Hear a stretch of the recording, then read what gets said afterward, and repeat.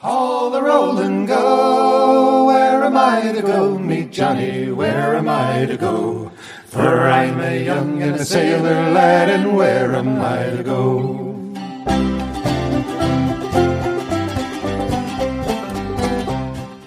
Hello, and welcome to Where Am I to Go podcast.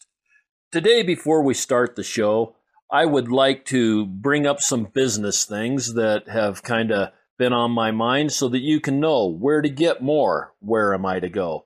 First off, I'd like to talk about the Facebook page at Where Am I to Go podcast. It's on Facebook, and we've been posting some wonderful pictures of some of the places that we've been and some of the adventures that we've had.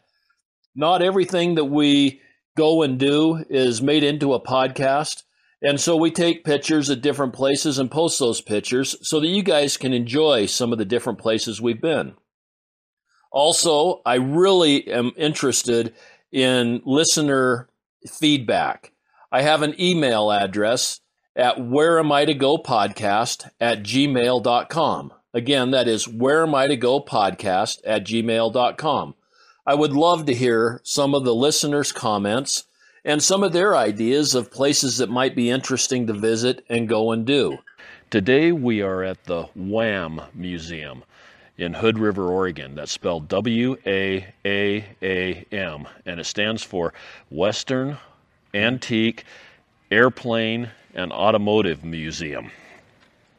And we are here because I came through last year, and this is the most remarkable museum that I have probably ever been in as far as my own personal interests. It's a fantastic museum. It's got antique autos and antique airplanes, and the way that they have them presented and displayed is most amazing and so aesthetic. It's just a fantastic museum. And I'm here with Brian. He's a volunteer, and he's going to walk us through this museum. And we're going to learn a little bit about some different airplanes, automobiles, and other things that they have in here. And let's get ready for this trip because this is going to be a fun one. Okay, so Brian, take us into our first gallery. Okay, in these two rooms here, the approximately aircraft-wise, we have 190 automobiles and about 135 airplanes. The majority of airplanes in this museum are what we call tail draggers.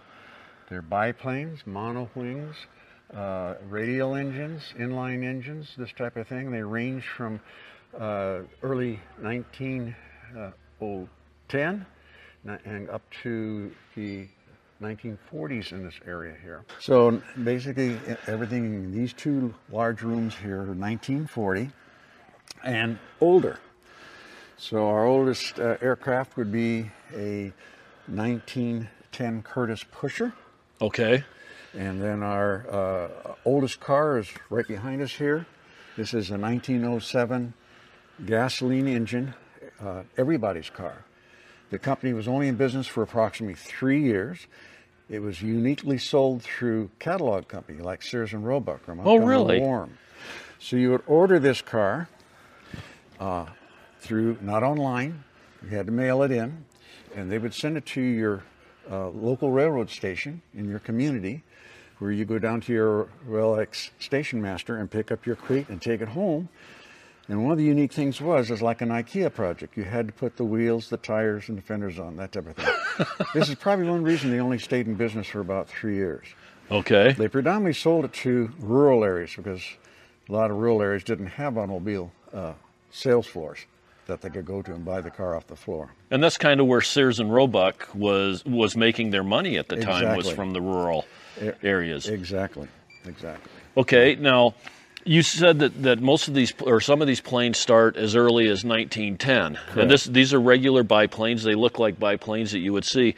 That's remarkable considering that the first plane was flown in 1903, correct? Correct. So they made great leaps between 1903 and 1910 as far as the shapes and the styles of airplanes. Pretty much so. They started getting production, but the situation was that the United States was kind of, in a sense, got behind Europe. Oh, really? A lot more developing and faster developing over because of legal situations here between the Wright brothers and Mr. Curtis. Well, tell us about those legal problems. Okay. Basically, it's set up with the Wright brothers that they would have rights on anybody who was developing an aircraft. They would have to pay royalties back to the Wright brothers. Is that because of patents? Yes. Okay. Since they had the first airplane in the United States. So did they patent like the airfoils or as far as the wing structure? Is that what they patented, or they patented the whole airplane? Airplane. Styles really? Of airplane, yes. So that's how the patent was supposed to work, that they would have the rights to get a royalty off of anybody. Really? So the same thing happened to Henry Ford. When he started production, he had to pay the American Automobile Producers Association, I believe it was. I might be correct on that. He'd have to pay a royalty also on every car that he made to them because they had the rights to do so. So during the time period of early 1900s up through 1912, 1915, there was a monopoly busting attitude of the government. Right. And so basically Mr. Ford went to court and he won, and he gave his attorney over to Mr. Curtis.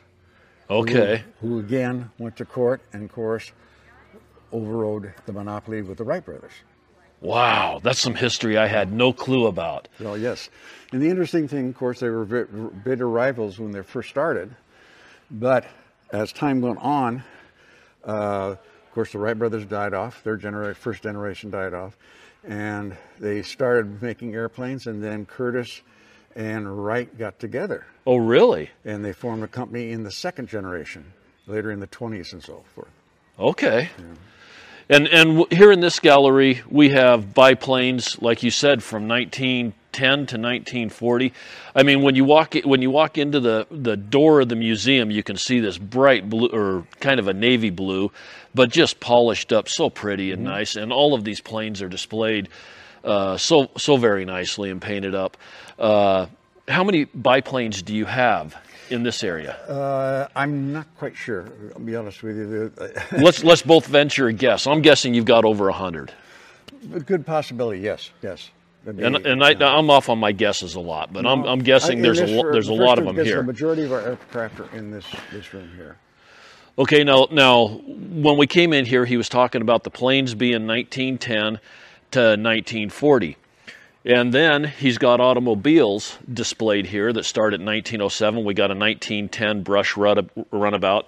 But the thing that's so cool with this museum is being an automobile museum and an airplane museum. I'm looking at a 1930 Laird LC-1B300 biplane, but parked next to it is a motorcycle that is a Harley Davidson 1927. So they're right close to the same year. And then we jump on back to another vehicle, and we've got a 1933 Harley. We've got a 1928 Traveler biplane. And then what is our car back there? Because I'd have to walk all the way back around to see that again. That's a Franklin. That's a Franklin. Mm-hmm. And a Franklin, just for people that don't know, what year is that? I believe 1910. 1910? Okay. Franklins were air-cooled. Yes. And they had a grill in the front, but the grill was just to hold the hood up. Right. And nobody wanted to buy a car without a grill. The Franklins are super cool cars. Mm-hmm. But you have all three of these displayed right here together to where you blend the museum in such a way that you don't have an automobile museum and an airplane museum. You have the combination all set up. The cars, I noticed last year, and we haven't got that far in yet, you might have a little picnic setting or even something like that with the plane and the automobile all together. Yep, we can just see some on the other side over here. Yeah, it's just remarkable the way that you've displayed this. And as we're walking on around, you've got a display here with several different buggies, wagons, sewing machines, antiques, an Electrolux vacuum cleaner, probably from what, 1950? Right. And then you've got a high wheel bicycle. That's a custom built tricycle. A gentleman made this from scratch. Everything, the wooden spokes he turned himself, the rubber wheels that were lined them. The only thing that is original is the Maytag washing machine motor on it. And this is one of the old Kickstart gas-powered Yes. Maytag washing machine Right. motors. 2-cycle engine. And I'll bet that thing was absolutely terrifying to ride. I can't even His imagine. little wife, up until she was about 94, used to ride it in the 4th of July parade and here in Hood River. Till she was County. 94. Almost, yes. I guess it's a tricycle, so the is. balancing part wouldn't be quite as bad. And it's got little step pegs coming on up so you can get up in the seat, but the front wheel on this is 5 foot high. Yes. And then it's got the little tricycle wheels in the back and that Maytag motor. I can't even imagine her getting up there when she's 90 years old. She did very well. I think I'd be scared. I would too. I wouldn't want to do it. So And then he's got a couple of the single seat doctor's buggies is what they call them. Studebaker, horse-drawn Accessler, yeah, buggies. horse-drawn buggies. And then over here in this other corner, we've got a whole bunch of hit-and-miss motors. And if you don't know what a hit-and-miss motor is, go back and listen to the podcast that we did on hit-and-miss motors. I don't know what number it was, but you'll find it if you look. And they've got quite a few different motors here on display from 1913, 1929, 1937. And then we've got a 1937 Monocoupe 110 Special airplane. It's not a biplane. No, it is a monowing, and it's very desirable by many collectors of pilots because it's quite a unique plane. The wing, it's all power in the engine and very small wings on it. Okay. Which makes it it's very acrobatic. It could be used, it would be kind of considered the hot rod of aircraft at that time. Okay. And then again, we turn around. We've got a 1919 Ford Model T Speedster sitting in front of a 1936 Aero. Again, a mono wing. Yes. But this one's mounted at the bottom of the plane instead of the top. And the unique thing about this, it has a flathead V8 1936 Ford engine in it. Oh, really? Automobile. Okay. And so really, it has a lot of weight in there. It has to be water cooled. So it wasn't really a flying airplane, it was a flying engine. Wow. Because of its size. Yeah, and the radiator sits down between the wheels. Not too aerodynamic. Wow. Yeah, that is interesting. I hadn't paid attention to that. Now this plane here, this Funk, 1937 Funk B, has a Model B Ford engine in it, which was actually a Model A engine in the Model A cars. Right. So when they put it in the airplane, they called it a Model B. Okay. And it, again, is a water-cooled engine. And the radiator sits, it looks like behind the engine Yes. on this one instead of It's- sitting yeah, down low. Lower on, off to the right, I think. If you see. Now, this is interesting because the automobile engines weren't real efficient as far as horsepower or anything else, and they were heavy. Yes, and they were direct drive. So they were not a real practical, especially when you had so many planes coming out at that time that could be air-cooled. Right. Yeah. Okay. And behind us here, this is Veely. The Veely company was quite unique, and I didn't know anything about it until I came to the museum here. They made airplanes. And now this is an automobile. They made airplanes, made tractors, and they made cars. And Veely was a shirt-tail relative of John Deere. He was his maternal grandson. Okay. So when he went into business back in the real early years, he started doing the development of the same things that John Deere was kind of working with. John Deere was mainly in course and tractors. Then I think about 1929 or so, they had a problem with the depression, Right. and they went out of business. And then John Deere bought the factory out and took them over. Okay. Yeah, I have never heard of the Veely. And changed everything to John Deere. And this here's a 5-passenger touring car, super sweet looking restoration on it. And it's stuck between two planes, a 1928 and a 1930. So you get to see what was going on in the automotive world as well as what was going on in the airplane world. And then you've got engines on display that, like back here with the Fords, you've got an engine sitting out there so you can see just what kind of automobile engine was used in the airplane. Right, correct. And that's what's so cool about this museum is it displays it so nicely. So we have a new thing behind you here. This is a Henderson, 1930 long Henderson Longster 3. And the unique thing is the engine in that plane is the same engine in their motorcycle, the Henderson motorcycle. Okay. So And again, I've never heard changes. of the Henderson motorcycle. Yes. And when were they in business? The same time period, late 1920s, early 1930s. Early 30s. Uh-huh. Okay. Unfortunately, we have the motorcycle here, but it's not here, and hopefully it'll be coming back to the museum soon, so we could be displaying both of them again together. Together. Right. You should have it. Yeah. That is. Now this one here's a cool looking plane. This 29 Inland Sport. It's got the rotary engine, but it's got a cap over the front of it, and the little cylinders stick out. Right. It's very pretty plane. Bright yellow, and it's a mono wing also over the top of the cockpit. Yes.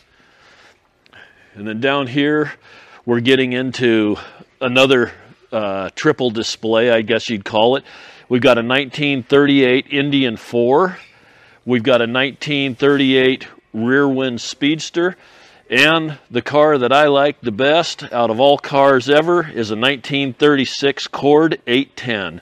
Right. And the Cord was a pretty unique vehicle. It was a car before its time. Way before its time. It was front-wheel drive. Right. It was one of the first with front-wheel drive, wasn't Yes. it? Yes, and it has a V8 airplane engine in it. Recessed lights, aerodynamically designed. He says recessed lights. They actually have the eyelids that open You're right. up on these. Exactly. And they were also supercharged. Yes. Yeah, just a very high-performance car for its time, and I like the styling. The grills were way different than anything else in their time. Cord's always been my favorite. Yes. Again, they had problems with the Depression. Right. It was a high-end car and very expensive, so the market shrunk. Well, another one of my top 10 museums is the Cord Duesenberg Auburn Museum in Auburn, Indiana. Okay. And that museum is just unbelievable. They've got lots of Cords, lots of Auburns, and lots of Hi, did I call you Duesenbergs. back? And it's Okay, like I'll call you walking back. through I'll an call you back in a little automotive art museum. Bye-bye. So if you ever get a chance to see that one, at some point in time, I hope to be able to do a podcast there. Then we get over here to what I considered a really unique display, It'd be the Wright brothers. the Wright brothers. And you've got a bicycle up here. Is that one of the original Wright brothers bicycles? No, that is a 1890 Columbia bicycle. Okay. The unique thing about it has a straight shaft drive, no chain, Oh, really? Oh, I see it now. and the rims of the bicycle wheels are made of wood Okay. instead of metal, but they do have the spokes. So yeah, it was quite a unique bicycle at the time. But that's how the Wright brothers started out. They were bicycle Yes, manufacturers. they were bicycle shops. Yes, they did. But they started tinkering with the idea that somebody should be able to fly, and so they created different things. They had their 1901 wind tunnel they designed to try and find the dynamics of airflow. Okay, now this wind tunnel It's a that model. it's a model, Yeah. but you've got a big fan at the front or at the back, and a window to be able to see what the aerodynamics were. Did they blow smoke through there, or what did they? Back then, I'm not sure. I'm not sure if the movie has it or not, but I think they were able to possibly do with the smoke off of Okay, a burning lamp or whatever, that type of thing. So and this wind tunnel is it's probably 5 foot long, 6 foot long, and it's in a 2 foot by 2 foot box. Has glass so you can look inside to see what the aerodynamics or what the wind's doing as it's going over the wing or under the wing or around or whatever the case is. And that's what they use to develop the wing structure in order to create lift. curve and lift, right? Exactly. Right. So above your head here, this is an exact replica of the Wright brothers' first flying machine, in a sense, or glider. It Okay. was their first glider, so this would be exact replica. So this one didn't have an engine on it. No. And how did they do with their gliders? I don't remember Well, that part of history. I they used remember to the run off the sand dunes okay, and catch the air like a kite right. and do it that way. That's how they first got their first flight going. And were they getting some pretty good flights with their glider? Hit and miss. I don't know if I like the word hit. But yeah, it was pretty rustic. Right. Yeah, so And so because of the glider, we are now entering what I would consider the glider part of your gallery. yes, this is the Soar Planes. And now this one over here, the Sea Dallas, that's a glider also? Yes, it is. It was, I think, used more in training Okay. because it's a smaller rig. They could tow it behind a car or a truck. Oh. And they could use a winch to put it up in the air because it was smaller and lighter. But this one and the other one over here, the Waco, it is also a training glider. Okay, and both of these, they have a big wing and just a wood fuselage comes on back to the tail, to the rudder and the back wings. Right. This one over here doesn't have any mechanicals as far as, yeah, I guess it's got ailerons, but it doesn't have, and it's got a rudder. Right. But the pilot is sitting just out on a seat, suspended over a very narrow frame. And not very much between his bottom and the ground. Not much at all. Kind of a ski for when he lands, I guess. Yeah, a skid. I'll bet some of those landings were pretty rough. Yes. And then they've got full-sized gliders in here. What, probably 10 or 12? Yes. And these are the ones that they tow behind an airplane, take them on up in the sky and cut them loose, and then they sail around. And they've got a video that I watched last year, so we don't need to watch it this year. That's probably, what, 15, 20 minutes long, where they're describing how to sail in these gliders and how to catch your updrafts and how to maneuver them to get to where you're wanting to go. It was extremely interesting. And some of these gliders have landing gears, but a lot of them just have the same landing skid that the early ones had. And then they've got a 1944 Spangler glider that is all put inside of a trailer. Yeah. And the trailer's probably, what I guess the wingspan on that's going to be, what, 23, 25 feet? Right. And it all fits right inside of this little trailer that's 25 foot long and probably 4.5 foot wide. Yes. For hauling down the highway to go to your next event. Or whatever. Yeah. It takes approximately, a good group could probably get it together in 45 minutes to maybe 2 hours. You could put it together that fast. Right. And set up that. Wow. Hey, and it's from Wyoming. Uh-huh. It's actually from Cody, Wyoming. Huh, that's interesting. Being far from home and seeing another Wyoming plate. Right. And it's even currently licensed. Do they take that places? They have, yes. Right now it's just on display. It's owned by one of the gentlemen who have donated several planes and gliders to the museum. Okay. I knew that they had some gliders there in Wyoming, but I wasn't aware that they brought them clear out here. Interesting. So this plane right behind you here is the oldest flying Boeing aircraft. Okay. It's a 1928 Boeing 40C. Okay. And the C designation is that it is a passenger plane that had 2 compartments that could hold 4 people. Okay. And the B model would be 1 compartment for passengers, and the A model would have been strictly air freight section on the front end of the plane. Now this is really an interesting looking plane because the passengers would sit enclosed right above the wing, and it's a biplane, but right above the lower wing, and then the pilot sits in an open cockpit back behind where the passengers are. Right. That's, yeah. This is the kind of, at the transition period that came about at that time. So about 1929, to say like Ford Motor Company got into the aviation business under Henry Ford's son, Edsel. Right. And Edsel started producing aircraft, and one of the aircraft he started in 1929 was the trimotor plane.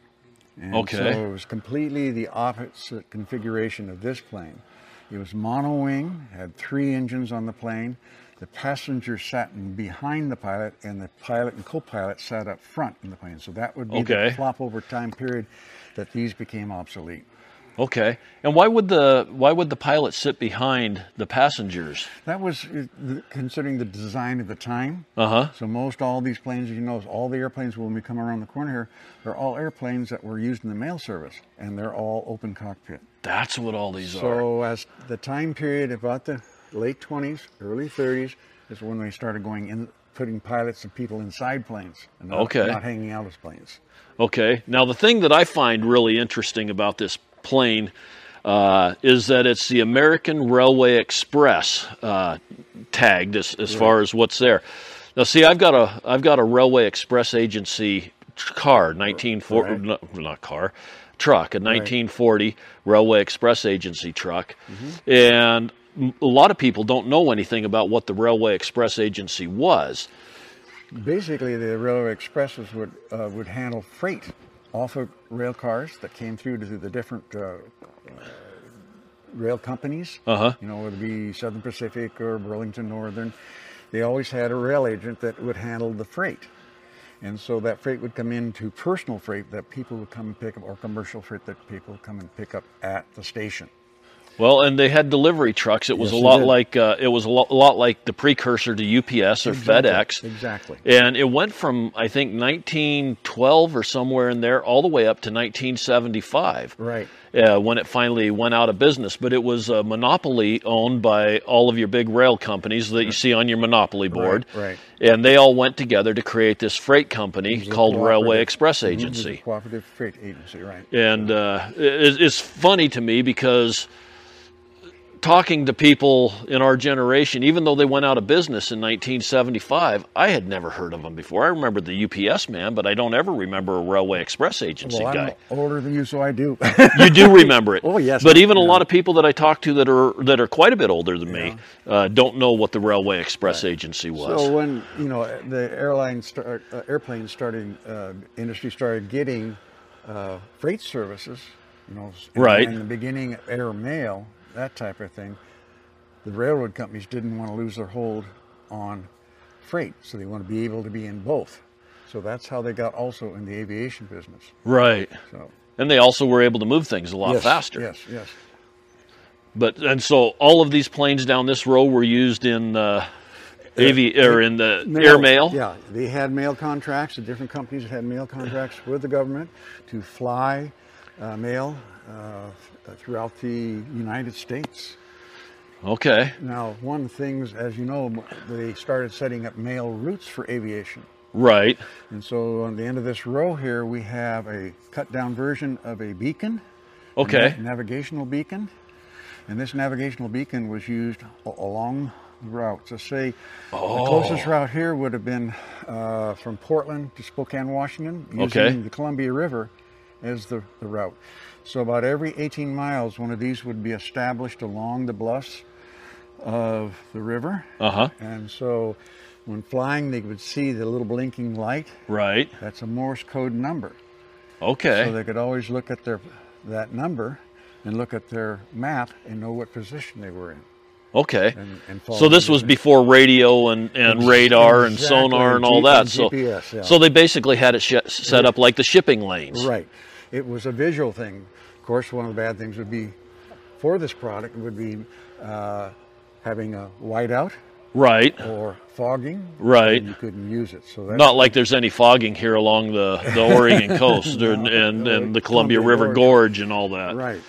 So a lot of times they were flying by the seat of their pants and hoping that they were making the right way. Right. I guess they had compasses and stuff. Oh, yes. Yeah, they did. And of course, as they got out into the flatlands, many of the flatlands had large arrows, concrete arrows on the ground. Oh, really? That would be used in the same premise as this. Many of them the air freight routes are also use railroad tracks as a visual guide. Okay. To get to the next major city where they're carrying. Okay. Yeah. Wow. Yeah, that's way cool. And it's just it's on a regular stand like you'd have a radio tower. Outside the museum, as you go out to your left, there will be a full-scale one. Okay. And it's approximately like 40-some feet high. Okay. And has the same system. It just has a revolving light. Right, reflective light that can be seen for quite a few miles out. And then it also has the identification light. The little green flashing light. Right. Then you've got an international mail truck parked in amongst your mail planes. Right. You've got one that says a service plane for the Pacific Air Transport. And again, you've got the cars and the planes all right here together. And we've got a 1919 Scripps Booth, model 39B touring car. Another company I've never heard of. Scripps Booth. It's amazing how many car companies, plane manufacturers, and all that there were. Came and went. Yeah. Exactly. And I know that someplace in this museum, because I saw it last year, you've got the family tree of the Chrysler Corporation that shows all the companies that Chrysler sucked up on their way to becoming what they are now. We're walking past a couple of old trucks again. There we go. Yeah, starting off with a lot of companies that I've never heard of. Columbia Electric, an electric vehicle. For those that don't know, they had electric vehicles clear back in the 1800s. Before they ever had gas-powered cars, they were using electric cars. And steam cars. And steam. Oh, a lot of steam, yes. Yeah. So it was like 25% electric, 25% steam, and gasoline made up the difference. Okay. But there's all kinds of companies coming up this tree. Samson, I've never heard of that. I've heard of Maxwell. Riker, I think I've heard of Riker Electric. You've got United States Motor Company, Dodge Brothers, and then it comes on up into Plymouth, DeSoto, Valiant in the 60s, and becomes Chrysler, Dodge Chrysler today. Plymouth dealer, right? Yeah. So, and we've got a 1924 Ford Model T truck, which has a camping bed on the back. And when I first saw this, I'd almost swear that the colors and everything, that this was probably a Railway Express Agency truck at one point in time. I'm not sure. I don't think it was. I think it was a good old farm truck that somebody took, a flatbed that used to haul hay, and somebody had the bright idea to put a box on it and make it into a motorhome. That's what it looks like. But the color combination, it's got the silver roof, it's got the green box on the back, and the black front, which was Railway Express Agency colors. So when I first saw this, I went, hey, there's an old Railway Express Agency truck. Okay, we've kind of been down this aisle. Let's jump on over here, and we're looking at a World War I, I'm assuming, military display. You've got a Sopwith Scout. Okay. It's the little brother to the Sopwith Camel that Snoopy used to fly around chasing the Red Baron. Right. So the Scout was a reconnaissance plane, but it did have one machine gun on the plane, as you see it. Right. But the unique thing about this plane is the motor. Okay. Or I should say the engine, not motor. Right. It has a true rotary engine on it. Oh, okay. There you go. Oh, the whole... The engine and the propeller turned together. The engine and the propeller turned together. Right. Whoa, my mind's just been blown. It is a two-cycle engine. It ran on gasoline and castor oil. Okay. And the unique flying of this engine is that because the engine was rotating so fast, it had a gyro effect on the plane. I'll bet. So a pilot flying it had to compensate for the hard right pull down from the gyro effect. Now, why would they have the engine turn instead of... Well, at the time, the French designed it, the British put it into production at the beginning of the First World War, and it was the fastest engine in aviation at the time. I'll bet. Nothing else spun like that. Exactly. Wow. So they said they had a lot of fatalities learning how to fly this plane, especially with young pilots coming in and out flying it. And one of the unique things is that they had to learn about how to compensate for that gyro effect. Right. So, well, okay, so the back where the crankshaft comes... It's mounted to the firewall. It's mounted to the firewall, and the engine turns. Yes. And so is the propeller held solidly to the engine? Yes. So that almost seems like it would mess with the gas flow coming into the engine and everything else with that thing spinning so fast that... No, it's designed to pull the gasoline into it, yeah.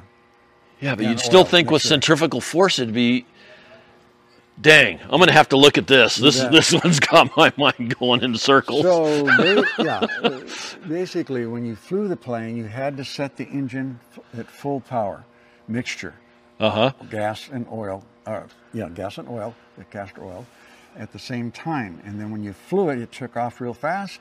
And when you got up there and you want to slow down, you had a spark arrestor button on yoke. You press the spark arrestor button, it turns the engine off.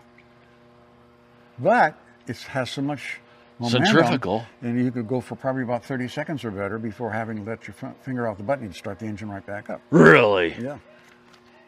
Wow. It's quite a unique engine. I was going to say, some Frenchman was thinking on that one, wasn't he? And the propeller on this is just absolutely beautiful. It's a laminated, 4 different types of wood? Yeah, I think, about 6 or something. Yeah, it's a gorgeous propeller. It's a cool plane. Huh. And then you've got a little display of a machine gun and some uniforms and some other things here with this little display. You've got a World War I ambulance that's on I'm assuming that's a Model T chassis with the ambulance back. And then we've got a 1910 Curtiss Pusher. This would be the oldest aircraft in the museum. Okay. And basically this plane was used by the movie companies down in Southern California. But it is an exact plane of a 1910 Curtiss Pusher. Really? And when he says pusher, it means that the propeller is behind the plane, not in front of the plane. Correct. So the propeller is actually pushing the plane forward. And this thing is amazing, I guess would be the word, or scary or terrifying or something. The cockpit is all open. You sit in a seat just out in front of the engine.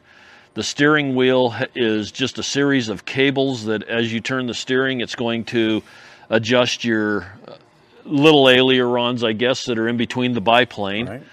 It's got the big biplane bottom wing, the big biplane top wing, and then the little airfoil wings just on the tips out in the middle. And you've got pedals and cables everywhere. I mean, tons of cables.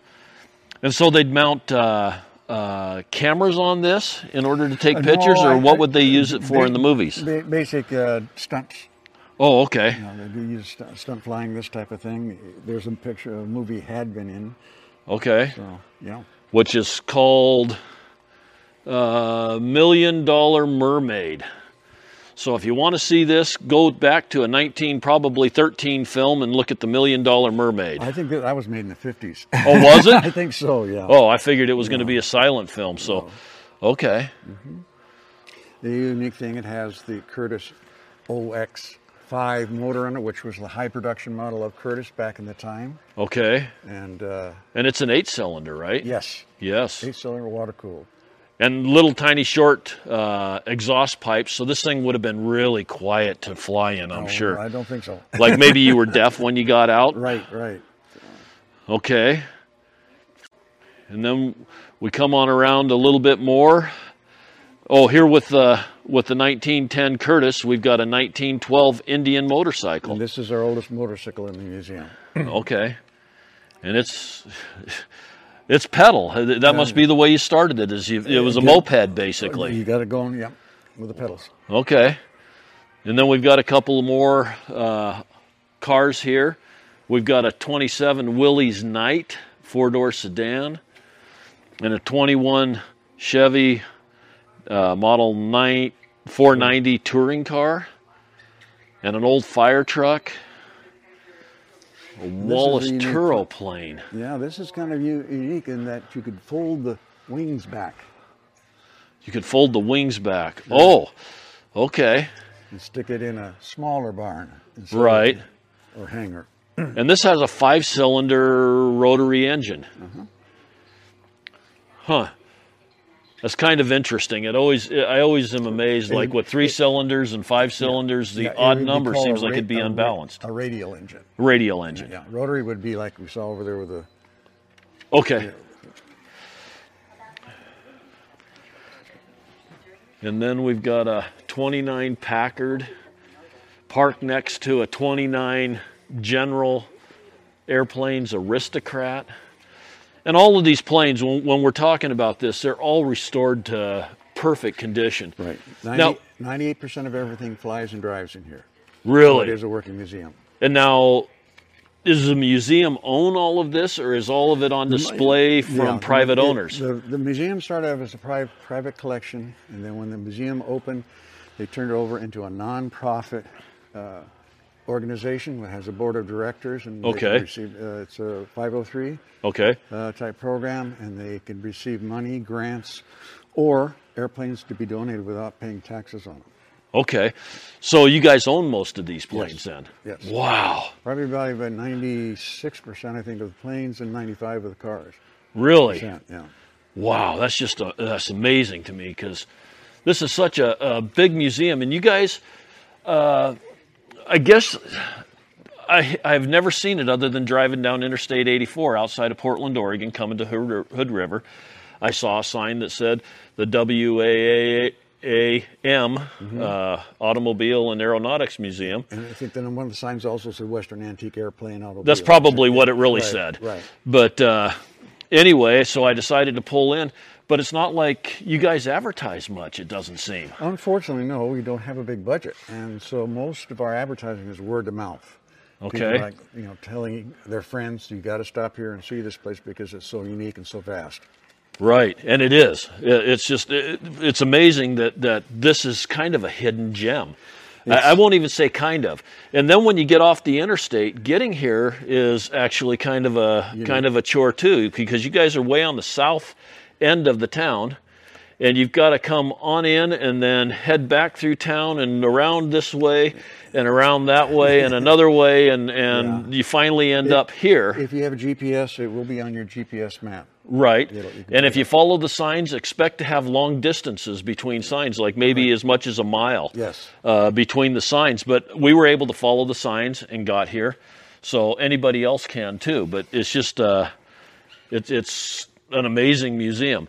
Now, something else that you've got in here that is absolutely not related at all is a lure display. Right. This is from Lure Jensen. Lure Jensen was a large manufacturing company here in Hood River for quite a few years. About 15 years ago, they closed down. They were one of the biggest manufacturers of fishing lures in the United States and Canada. And they were right here in Hood River. Yes. And Okay. So that's one reason we bring a little history of the industrial history here to the community. Okay. So they went out of business about 15 years ago. They sold out to a company, I believe, in Finland, who has purchased them, and they are now manufacturing in the southeast United States. Okay.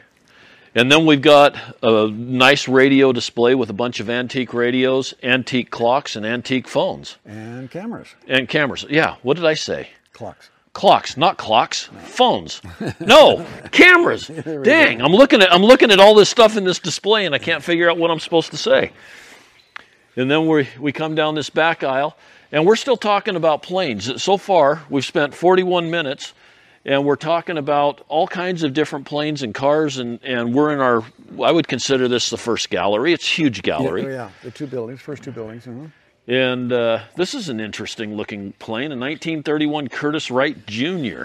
They call this the Sunday going to meeting plane because you could be all dressed up in your suit. You could fly it without having to worry about getting any oil drips on you because the engine's in the back. It's a pusher. Right. Okay. And it's got a two-place cockpit, open air. Mm-hmm. Okay, now over here we've got some more airplanes, and we've got a little snow machine. One of the first ones. One of the very first ones. What is it? I don't see where it has it labeled. Huh. There were a lot of snowmobile manufacturers back in the late 60s, early 70s also. There's a Skidoo helmet, and this one is a snow pony. It looks like a little kid's snow machine. You don't see many of those anymore.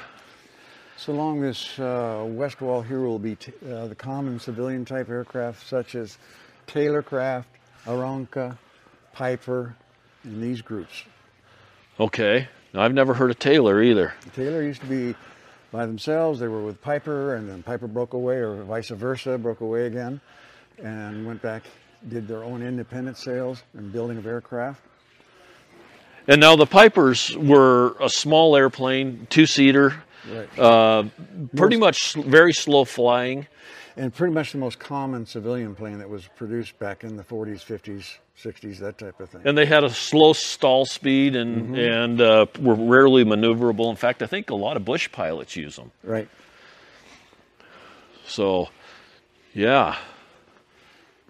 And then we've got a 1932 Willys Overland. And it's all decked out with Senor Don Jose Hopalong Cassidy. We feel that this car came to us via family who owned it, that it was given to William Boyd, who was Hopalong Cassidy, Okay. after a shoot.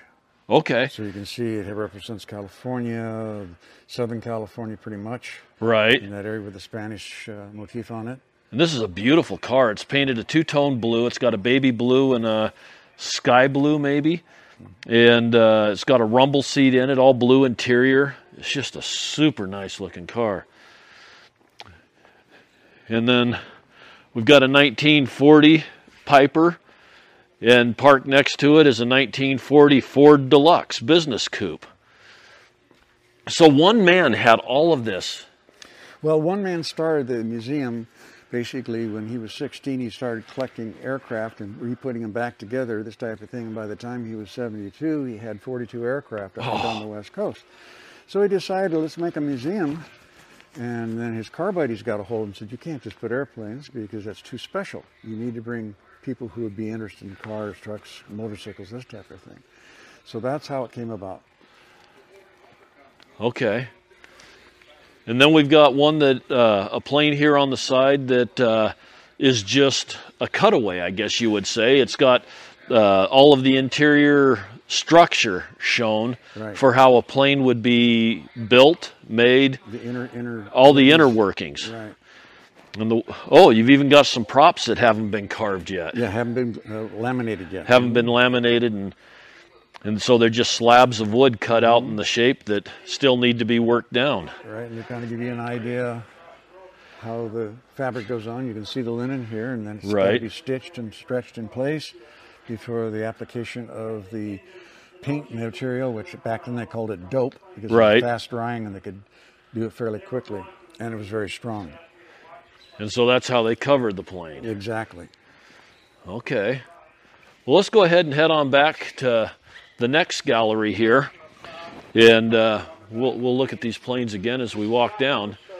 But the next gallery is a military gallery, correct? It'll be the first, 1941 up through Vietnam military display.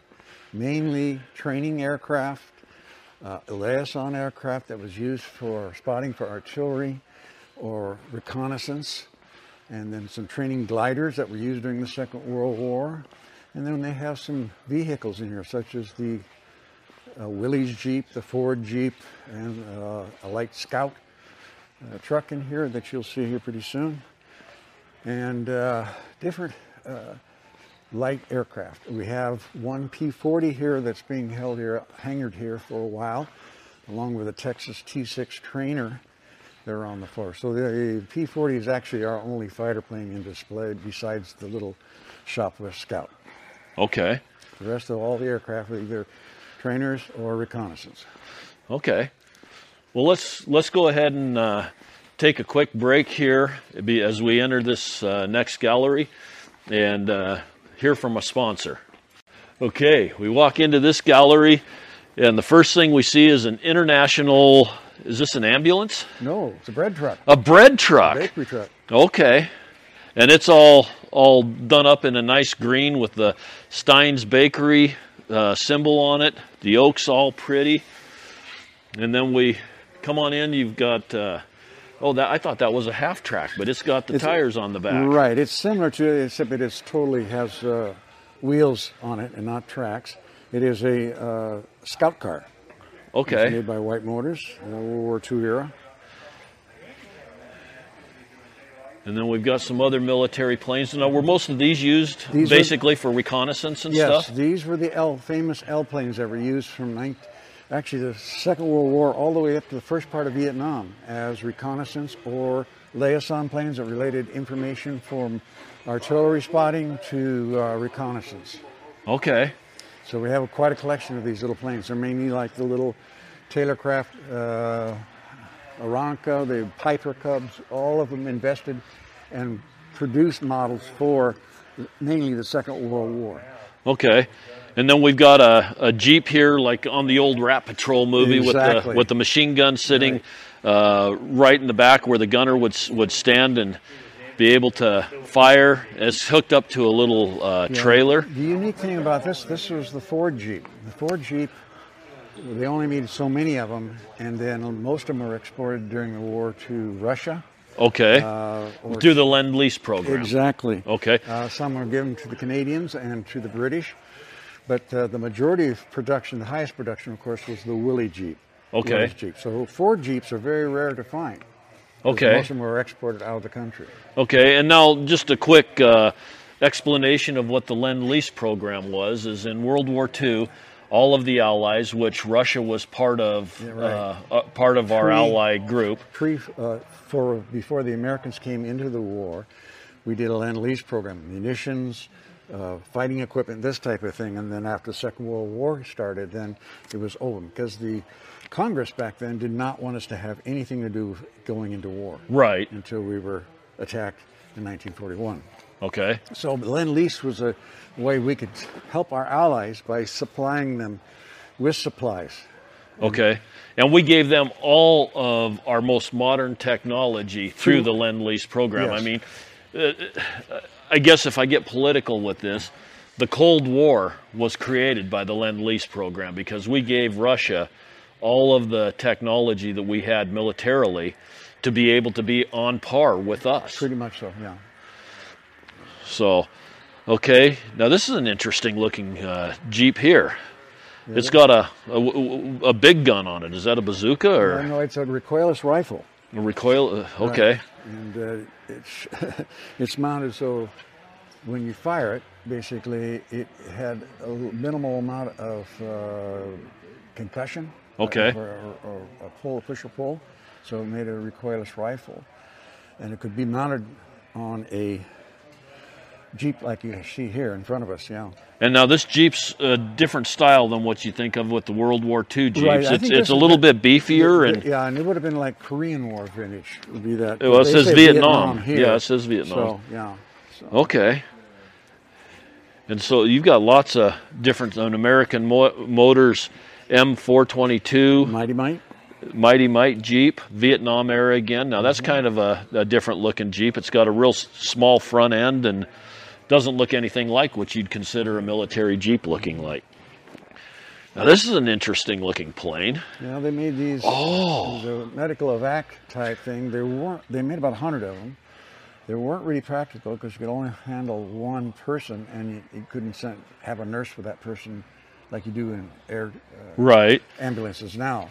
So it was a one-shot deal. You put the pilots there and the patients in, locked down in it, and they flew them back and forth to. Okay, now is this a Piper Cub? Yes, it is, and the whole back end of the fuselage from behind the wing lifts up, and there's room for a stretcher to go into the fuselage from the outside. You could slide that stretcher in up to the front seat. Where the pilot is, and then shut that fuselage down and be able to carry him all contained inside. To field hospital. Right. And I'm sure it wasn't nearly as effective as what the helicopters were, just because you had to have a landing strip and you had to, I mean, if you were going out into the field to get somebody, you had to have a way to land it. Right. Okay, we've got a U.S. Navy glider. These are trainers. All these are training gliders for the military. And what did the military use gliders for? During the Second World War, and then the invasion of Normandy, basically going into France, they used with paratroopers, ground forces, type of these were taken in behind enemy lines and tried to land them in fields. They had a high mortality rate, unfortunately, but they were very successful once they got the people out and working and backing the other people that were coming. And they would have been super quiet. Nobody would have heard them coming in or anything else. But Germans did spot them with their lights and Okay. spotlights. And Oh yeah, they had the use big spot. Yeah. anti-aircraft gun. Yeah. Okay, and now we're looking at a naval aircraft 1940 water plane. I'm assuming. Yeah, this is a pontoon plane that was basically could be launched off of a destroyer or not Okay. a destroyer. Excuse me, a cruiser or a battleship, and it would have to be picked up by a crane and put back on its catapult chute. Okay. And it was a patrol plane, and this one here actually is Coast Guard. Okay. And you see The video. Yeah, this little snippet here. We're watching a video of That's the of this Columbia plane. River. It seems like this plane would be extremely unstable. It's got a single pontoon, I guess you'd call it. Oh, it's got the outriggers. Okay, at the tip of the wings, there's two outriggers. But it's got a single pontoon, and it is a biplane. Pretty amazing. It's really cool looking. And they've got him taken off here in the video, and he's flying up the Columbia River. This is coming into the... And now he's coming in for a landing. And notice there's no water, right? So what's he going to land on? I don't know. What's he going to Grass. land on? Oh, he's able. Okay, so he's able to land in soft dirt and No, mainly grass. mainly grass. Okay, that's interesting. And then they'd pick this up with a crane and put it back on Right. on the aircraft carrier. Right. On the cruiser or battleship, Okay, and then we've got another 1940 Piper Cub Float with, plane. A float plane. a float plane, yeah. And it's got the dual pontoons like what you're used to seeing when you see a pontoon plane. And they've got a 1941 Chevrolet Master Deluxe Business Coupe with a star on it. Now, was that a military Yes, car? that would have been a military. An officer's car or something. Okay. And then we've got another pontoon plane, and then a 48 DeSoto Deluxe four-door. That's a beautiful car, too. So we've got several pontoon planes, and then we've got 3 John Deere tractors. Back here, we've got a B. That's an interesting one. I don't think I've ever seen one of these style of John Deeres before. It's a 38 model AOS. It's kind of got a lot of extra metal on it that you don't normally see on a tractor as far as the way the fenders come in and stuff. Used in orchards for the branches to... Oh, okay, because the fenders come from the very front and taper on out and then go over the back wheels. And hood has another extra part on it that comes back to where the steering wheel is so that everything's really smooth. And I guess coming underneath the trees in the orchards, it Right. makes perfect sense. And then we've got a display of the little Cushman motorcycles. Scooters. Yeah, motor scooters in here with some bicycles. Wow. And this is quite a display collection of the gentleman Models. who was a helicopter pilot locally here through Okay. the phone company.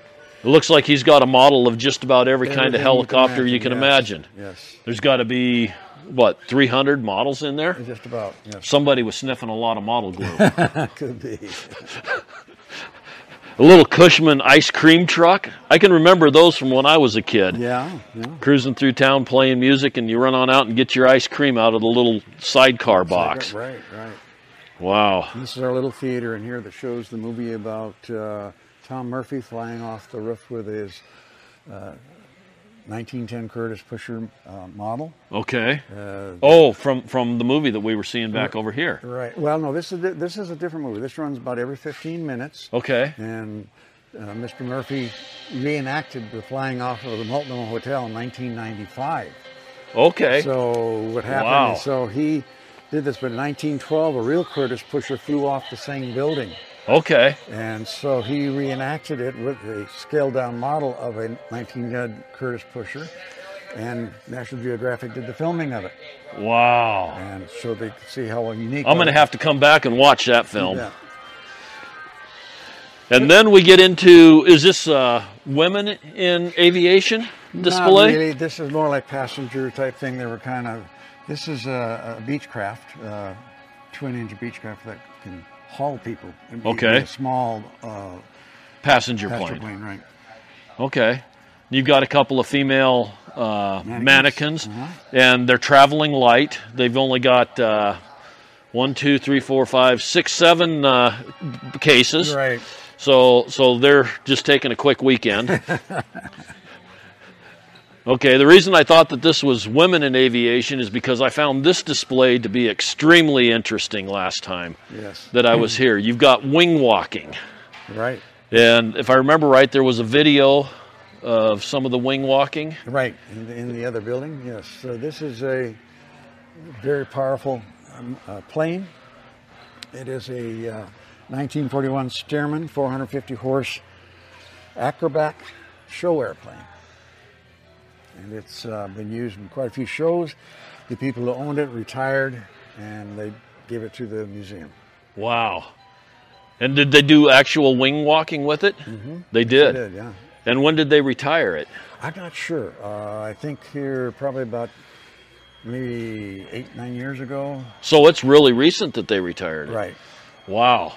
That's got to be quite the trip, getting up on top and walking across the wing. Yes. I don't think I'd want to do it. I don't think I would either. But it's really cool the way they've got this displayed, because they've got the seat harness with the cables attached and the mannequin up on top to show exactly how the wing walking took place. And then underneath it, you've got a little soapbox derby car and a bicycle that's got a passenger area in the front, and you pedal from the back, and another old motorcycle. I don't know what it is. And across the way, we've got a 1956 Lincoln Continental Mark V. Beautiful car. An old pinball machine with Captain Fantastic and another pinball machine. And then we get into an area that's more just an automobile museum. Section, right. This Yes. is our fourth building. And we've got a 1957 Studebaker Golden Hawk and 66 Ford Mustang, 65 Buick Riviera. Boy, that's a beautiful car. And again, all these cars are just beautifully restored. Now, you guys have a restoration section to this museum too, right? It's over in the corner over here. Over here in the corner. Right. And they restore, they go out and pick up certain cars that you're looking for and do restorations? Well, or certain cars will be brought in and they have not been finished, or they need a little more work on them, so they will go and restore that, bring it back to its almost original type structure. Okay. You've got a 81 Avante. Yes. Okay, you're going to have to tell me about the 81 Avante. I thought that the Avantes were done with Studebaker in 65. Yeah, I think American Motors tried to come back with this. I'm not totally sure, so I'm going to stop right there and not go any further. But, Okay. Well, I guess I'm going to have to look up where the 81 Avante Motor Company was, because that's kind of interesting. The Avantes were a cool-looking car. they were the fastest stock car at that time. Oh, were they? Yes. You've got a 60 Studebaker wagon. That's in a bright red. Well, not bright red. It's kind of more of a maroon red, but beautiful car. You've got quite a few Studebakers here. Mm-hmm. This is the Studebaker section. Okay. And the 57 Chevy two-door hardtop and 56 Packard Clipper. And all of these cars are just beautiful cars. I love this old machinery. It's amazing the artwork that was actually involved, whether it's the airplanes, the cars, the motorcycles. Just the design is unbelievable. And it was all done by hand. So much of it was all done by hand instead of just pressed. Very much so. Mm-hmm. And then... so this is our shop section here.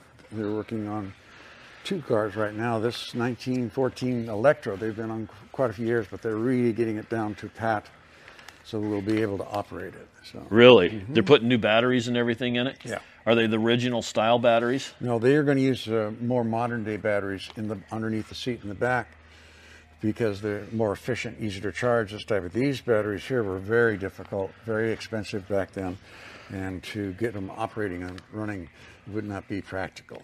So for display purposes and for operation, they'll be using all new electrical system in it. Okay. Let's talk a little bit about electric vehicles, if you don't mind. Okay.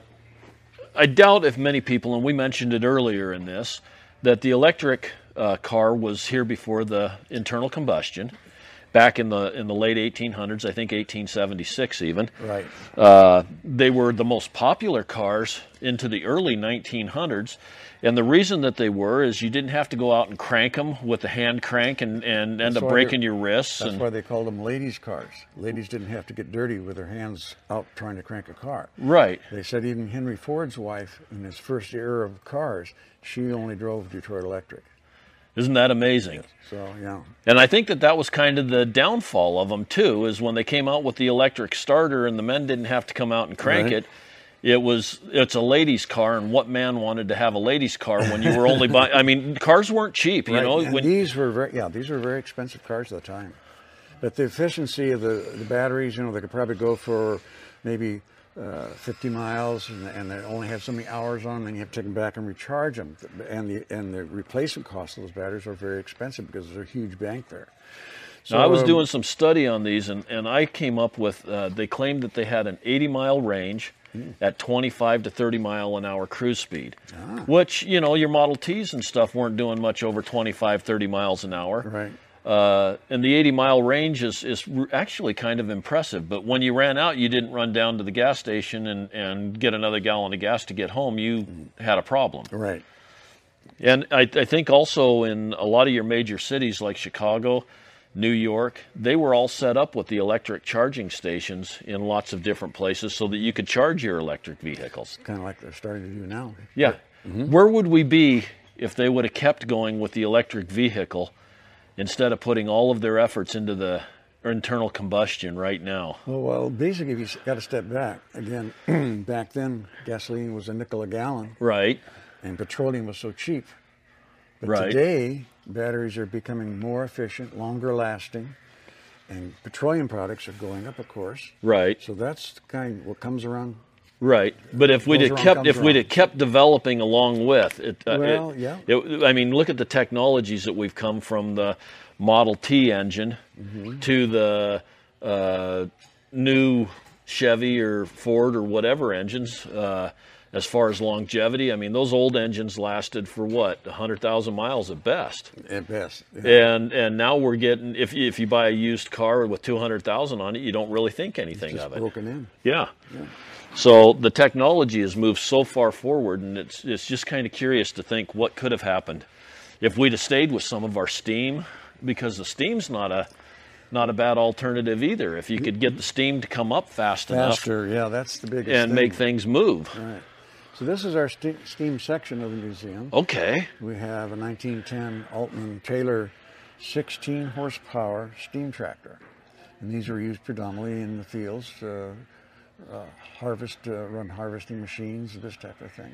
Now it's amazing when you look at this, how big this is, and it produced 16 horsepower. Yeah. And you look at the cars nowadays that they say are doing 700 horsepower, like the new Camaros or Dodge, latest, greatest. And there's just no comparison in size and what they were able to get. It takes a good hour and a half to get this boiler fired up, though, that you have enough steam in Right. roughly. Stanley Steamer was the same problem. You had to go start the car, ignite the kerosene in the boiler, and get it warmed up, and you take 45 minutes to an hour before you could really take off with it. But they were really dependable once you got yes. them going. Oh, yes, yes. And it's really funny to look at this Stanley Steamer. They've got a Stanley Steamer Model 735B touring car. It's a big car. It would hold 6 passengers easy. And when they've got the hood opened up, all you see is a great big boiler unit in there with a whole bunch of valves and piping in order to get the steam all figured out. And I'll bet it was kind of a tough thing to drive as far as keeping the pressure right and that kind of stuff. I'm not sure. I think you might be right, but it was a very likable car. It went fairly fast. The only thing you had to keep worrying about running out of water. So Right. you always had to have the garden hose around. This is our oldest car, is a 1900 Locomobile steam runabout. And it's got a little small, it has the water reservoir in the bottom. You have the boiler up underneath the seat there. And it doesn't have a steering wheel. It's got a steering stick. Yeah, tiller. And it's got a horn attached to it, one of the ones that you squeeze the little rubber Ball. horn honker. And it's basically a buggy chassis. There's not much there. Chain driven. Just kind of a cool little runabout. So these are several of our old Model Ts. 1913, 1912 Auburn. And now all of these were right-hand drive back in the early days. A lot of them were, yes. And you know the reason for that. Because people drove horses from the right-hand side, and it was a carryover. Even though they drove on the right-hand side of the road, the carriage drivers would always sit in the right-hand seat, and that's where they drove. Then you've got a couple of rat rods here. Right. So you've got a wide variety of... A little bit of everything for everybody. Yes. And then you've even got some... Oh, this here's cool. Somebody cut down a... What is it, a Kenworth? They made it from scratch. They customized this. Oh, they did everything from scratch, the cab and everything? Right. Okay. And it's basically a pickup-sized truck that looks like a... What is that? Probably a 79 or something Kenworth? Could be. I'm not sure. Here it's mid-1960s. Mid-60s. Kenworth tractor, 3/4 scale. 3/4 scale. They did a beautiful job on that. That is really sharp. It's got the stacks coming up the back and the little sleeper on the back. And it's just, it's way cool. The same gentleman did this one, put this big engine in this car. The 1951 Holy Ford smokes. F3 custom pickup with a 998 cubic inch Hull Scott engine. That would have probably been normally going to a fire truck or into a large marine boat. And it's what, an 8-cylinder? It's got to be an 8-cylinder at least, but it's straight 8. Wow, 998 cubic inch. He really had to cut the firewall out of that one, didn't he? He did. It goes back in a foot into the cab.